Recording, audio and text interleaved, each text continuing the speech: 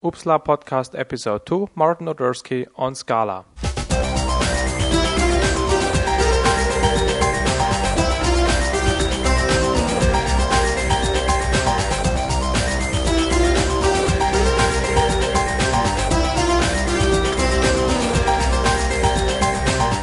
Welcome to the Uppsala Podcast. The Uppsala Podcast brings you up to speed on topics covered at this year's Uppsala Conference, which takes place in October 2007 in Montreal, Canada.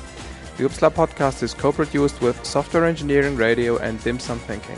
I am Markus Völter, your host for this episode.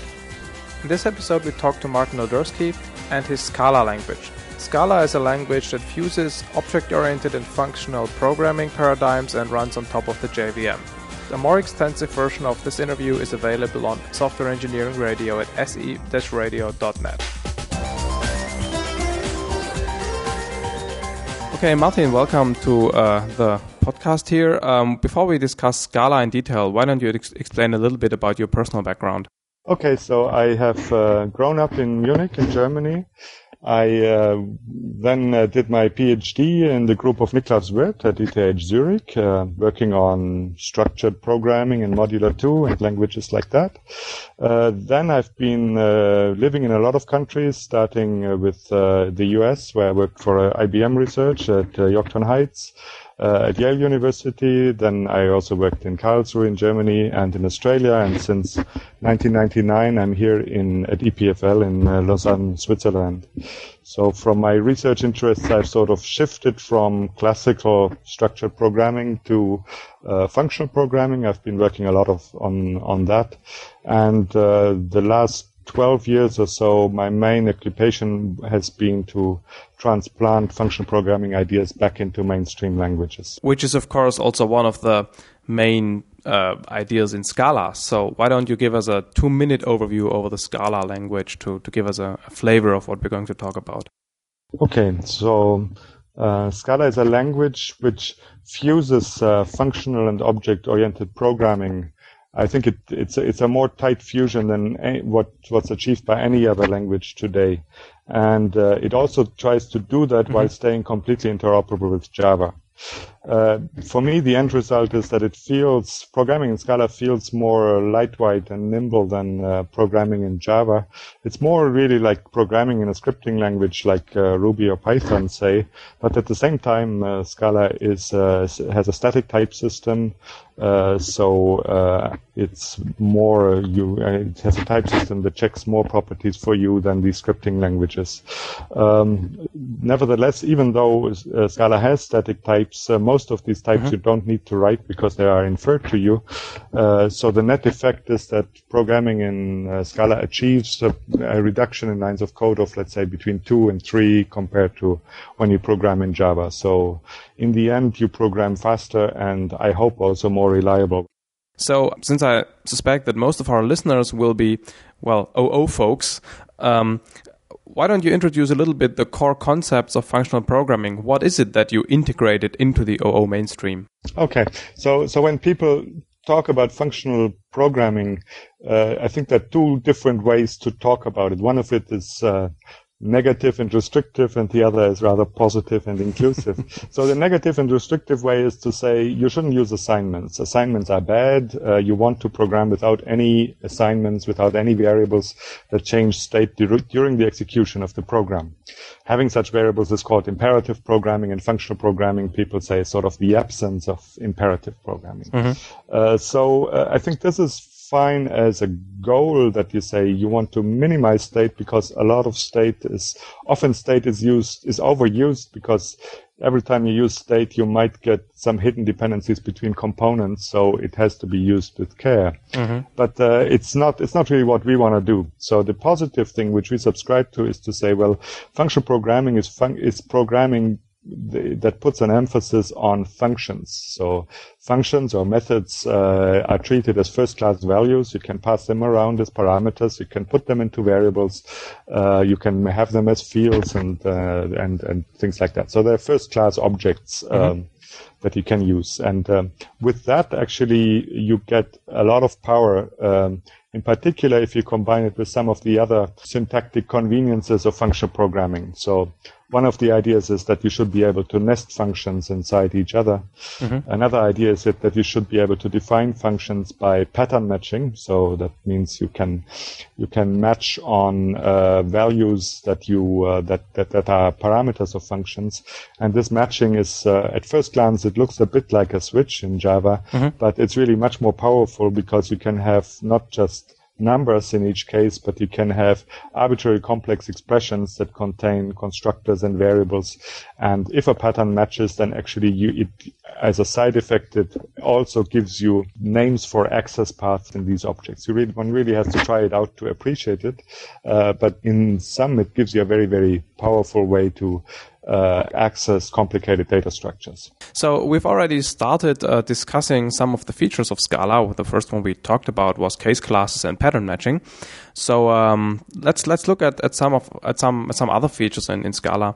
So another feature that's interesting is multiple inheritance, compound types, traits, mixins. When I looked at it, it looked like kind of a redoing Java's interfaces and inheritance mechanism to be a bit more powerful, although it's for me a little bit hard to see where this additional power comes from. So why don't you elaborate a little bit how these things relate and how they work? Okay, so instead of classes and interfaces as for Java, Scala has classes and traits. And a trait is sort of a very much enriched interface. So an interface only gives you the signatures of some abstract methods. That's all it can do. Mm-hmm. A trait can also give you some implementations of the methods, or all the methods might be implemented, but typically only some of them are. And it even can give you states, so some fields that go with the trait. Mm-hmm. So a trait is sort of an implementation module, and you then can mix these traits together using mixin composition. Mixin composition is essentially a disciplined way of doing multiple inheritance without some of the problems you get with respect to name collisions and diamond inheritance and things like that. So you already said in the introduction that a functional language is characterized by the fact that functions are first-class values. So one thing that comes to mind immediately if you talk about these things is closures. Right, yeah. So a closure is essentially a function value which in a sense captures the definitions of all the variables around the function value when it was first created. That's why it's called a closure. But for all intents and purposes, you can use closures as an alias for function values, really. So when we say functions are first-class values, what does it mean? Well, for one, it means that, well, if you have, let's say, a number, that's a value. Mm-hmm. And one of the things you can do with a number is you can just write it down. You can write 42, and that's a number 42. You don't need to actually do a definition to say int my number, and then you define it to be the number 42. You can use it directly. That means you have a literal form. Literal, yeah. So for functions also, because they're first-class values, you have literals. And that's what's usually called a closure syntax. Mm-hmm. So that means this closure, you designate you designate the parameters of the function, then comes an arrow, and then comes an expression or a block which computes the result of the function. Mm-hmm. So it's just a natural consequence of the fact that functions are first class. So it means you also want to have literals. Mm-hmm. One of the advantages of having that is that it gives you a very convenient way to introduce new control structures, so to abstract over control. So one of the examples where this comes up is, let's say, you often deal with files, and of course we all know that we have to close files when we're done with them, but we also know that that's something that's very easily forgotten. Yeah. So one way to do it is to be really very, very careful and read your program and check that every open is matched by a close that's always reachable, that's not bypassed by an exception, and so on. Yeah, that gives you these ugly try finally things in Java. Right. So what closures could give you there is that you could, or somebody could, define in a library once and for all a thing with file do, and that takes a file or a name of a file, it opens the file, If the open is successful, it will then execute a block of statements or an expression that returns a result. And then it will actually wrap this thing into the try finally. Mm-hmm. So the net effect for the client is that you only have this operation with file do, which is sometimes called using in some languages, for instance, and be done with it. So the nice thing is that this thing is then, once you have closures, you can do it in a library. You don't need a special language form for that. And there are many other control abstractions that closures could give you. Use it all the time in our compilers and libraries.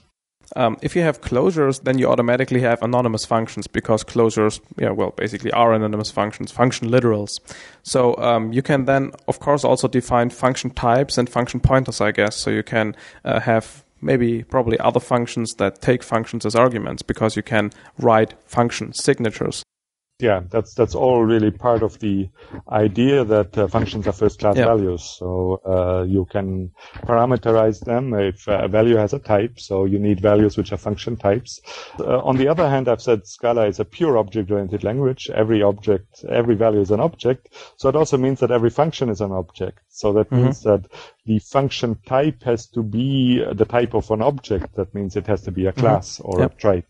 As it turns out, it is a parameterized trait. So if you have a function from, let's say, int to string, then this is treated as the trait function 1. So it means a function with a single argument, which takes two parameters. The first is int, that's the argument type, and the second is string, that's the result type. Next topic would be comprehension, sequence comprehensions. When I looked at it, some of the examples seemed rather trivial because it looked like a for loop, and some of the examples I didn't get. So maybe you can explain a little bit what comprehensions are. A comprehension is, again, something which can be very, very general. So it can be as simple as a for loop, or it can be way more general. A comprehension, you could say, is a Java extended for loop, which can also return a result. So a Java extended for loop, you step through an iterator, the successive values of an iterator, and each time you get a new value, you perform a sequence of statements with this value. The next step is, let's assume you can do that, but each time you go through the loop, you not just do a side effect, but you also produce some item of the result.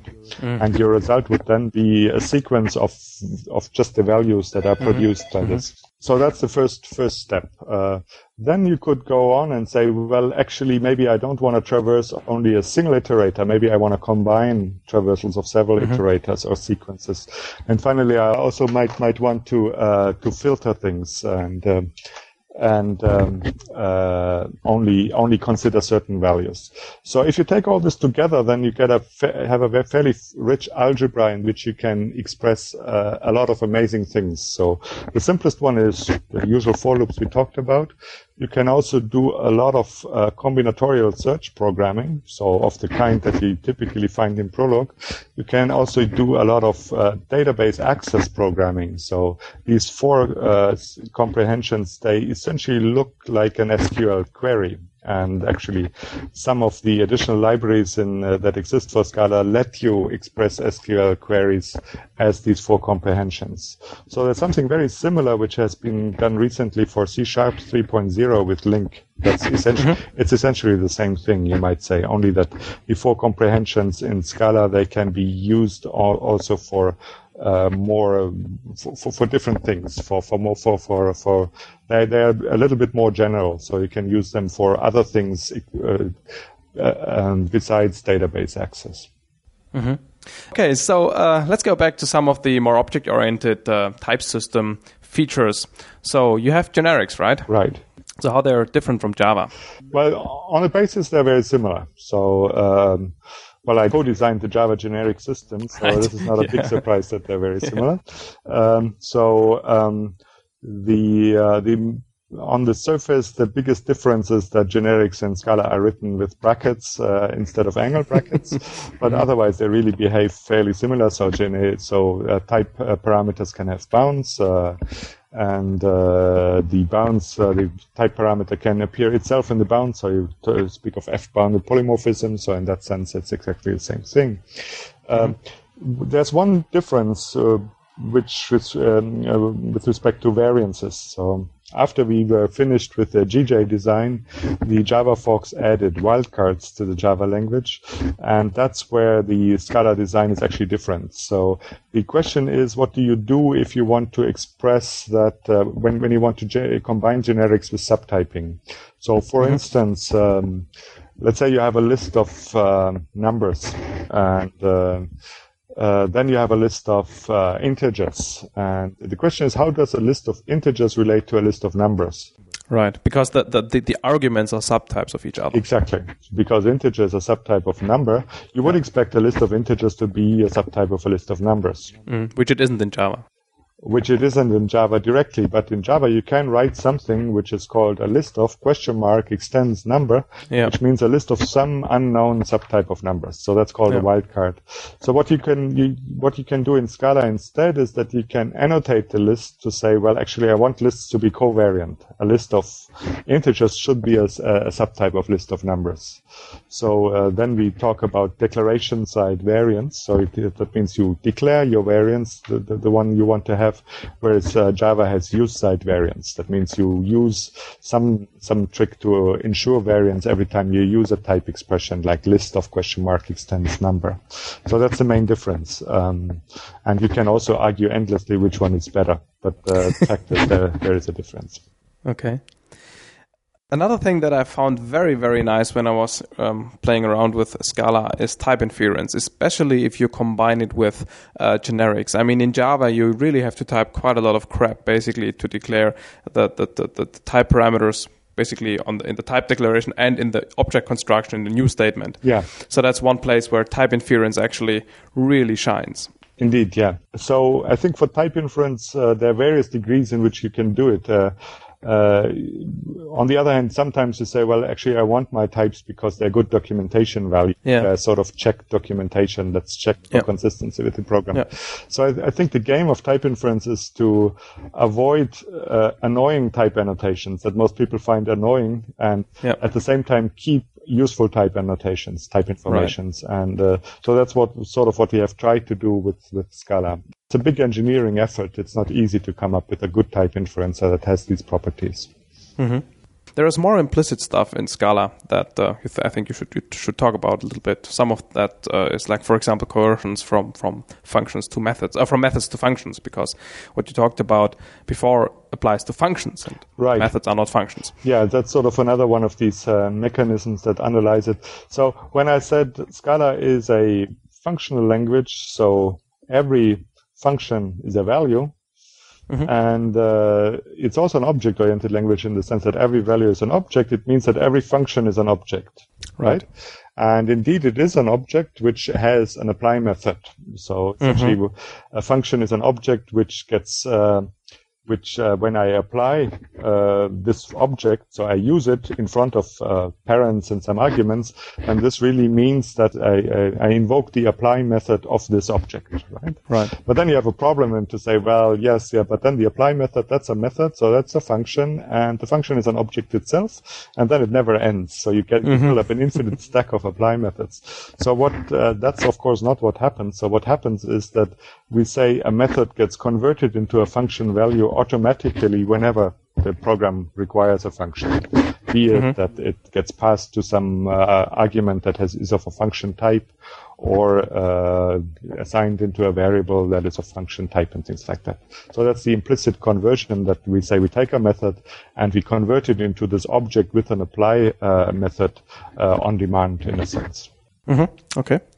And of course, you can also have conversions between like int and float. Oh, right. So that's another way. Yeah, right. So that's another thing where a lot of the primitive conversions in Java, they're subsumed under this idea of having implicit conversions, which are also user definable. So you can actually also define new ones for your programs. And we use that a lot to do something which I like to call pimp my library, that we deal with because a Scala program is embedded into a Java environment, we use a lot of the Java types like strings and primitive numbers and box numbers and strings and arrays and whatever. And the problem is that a lot of the Java class definitions and interfaces, we really would like to have richer ones, to have more functionality in them.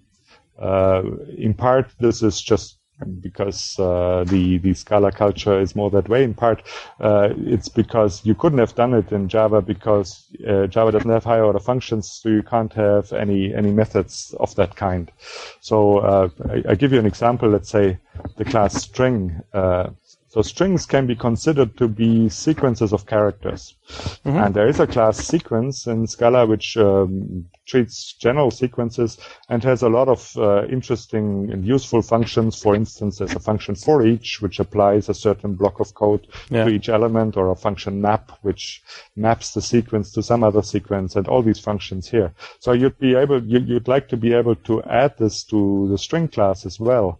But of course you can't, because string is defined by a Java library and it's a final class, so you can't fiddle with it.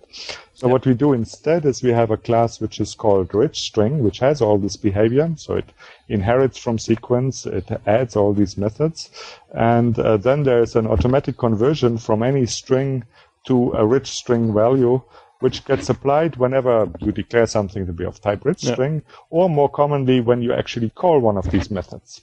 Mm-hmm. So in that sense, it's really like a bit like the extension methods of, let's say, C# or Visual Basic, but it's also more powerful because with this device, we can actually make string into a subclass of sequence, whereas with extension methods, you only can add methods. You can't let something which exists implement any new interfaces. Right, yeah. Okay, the last of the features I think we want to talk about before we talk about a little bit more about where Scala is used and stuff is concurrency. I think you've done more than just inheriting Java's threads and synchronized keyword, I guess. Right. So in fact, we don't inherit the synchronized keyword, but we can remodel it. We can model it with one of these control abstractions, because you can write, for instance, you can write synchronized, and then in braces a block, and the block becomes just a closure that you pass to the synchronized. As a first approximation, we can use all Java threads, but we actually have built on that several libraries, and we have sort of converged on one, which is called event-based actors, which is used a lot in existing Scala implementations. So that's actually a very good example how the power of combining function and object-oriented programming bears fruition in something completely different. So these actors, they are, as a first approximation, they're threads, and they interact with message passing. So you can send a message to an actor, and you can receive a message. But the receive actually is then a thing that uses pattern matching. So it says, well, essentially when you send a message to an actor, the message gets queued in a mailbox of the actor, and then you can have a receive which says, at this moment in my execution, I'm interested in messages of this kind or that kind. And it will pick the first message queued in the mailbox that matches any of the patterns in the receive and can continue from that. So this was done, it's not new to Scala. This is the model that's used in the Erlang programming language, which is used with quite a lot of success in telecoms and other applications that require massive concurrency.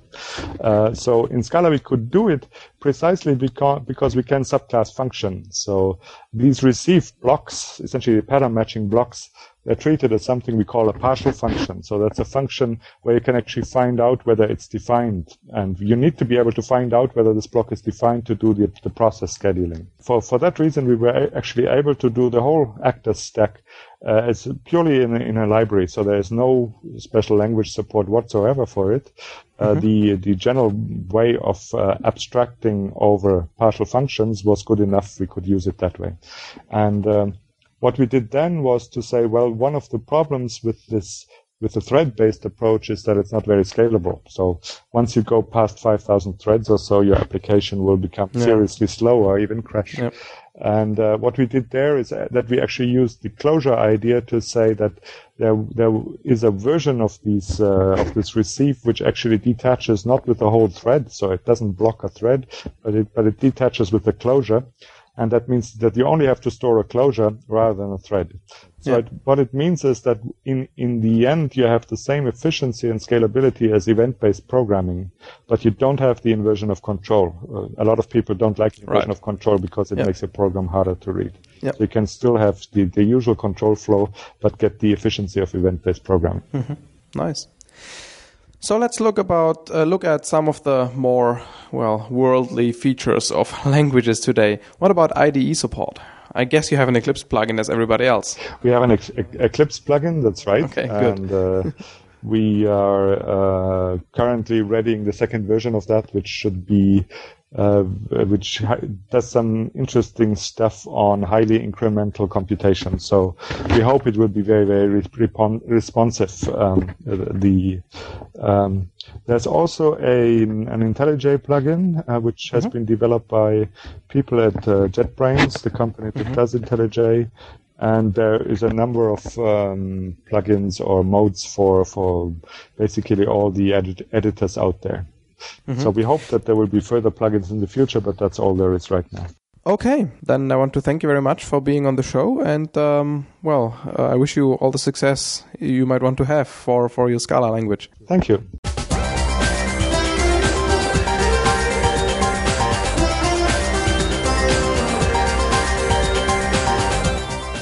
Thank you for listening to the OOPSLA podcast. If you want to know more about the OOPSLA conference, or if you want to get additional OOPSLA podcast episodes, visit the conference website at oopsla.org. This episode, as well as all the other episodes of the OOPSLA podcast, are licensed under a Creative Commons license. The intro and outro music is by a band called The Plugs. The song is called Go East.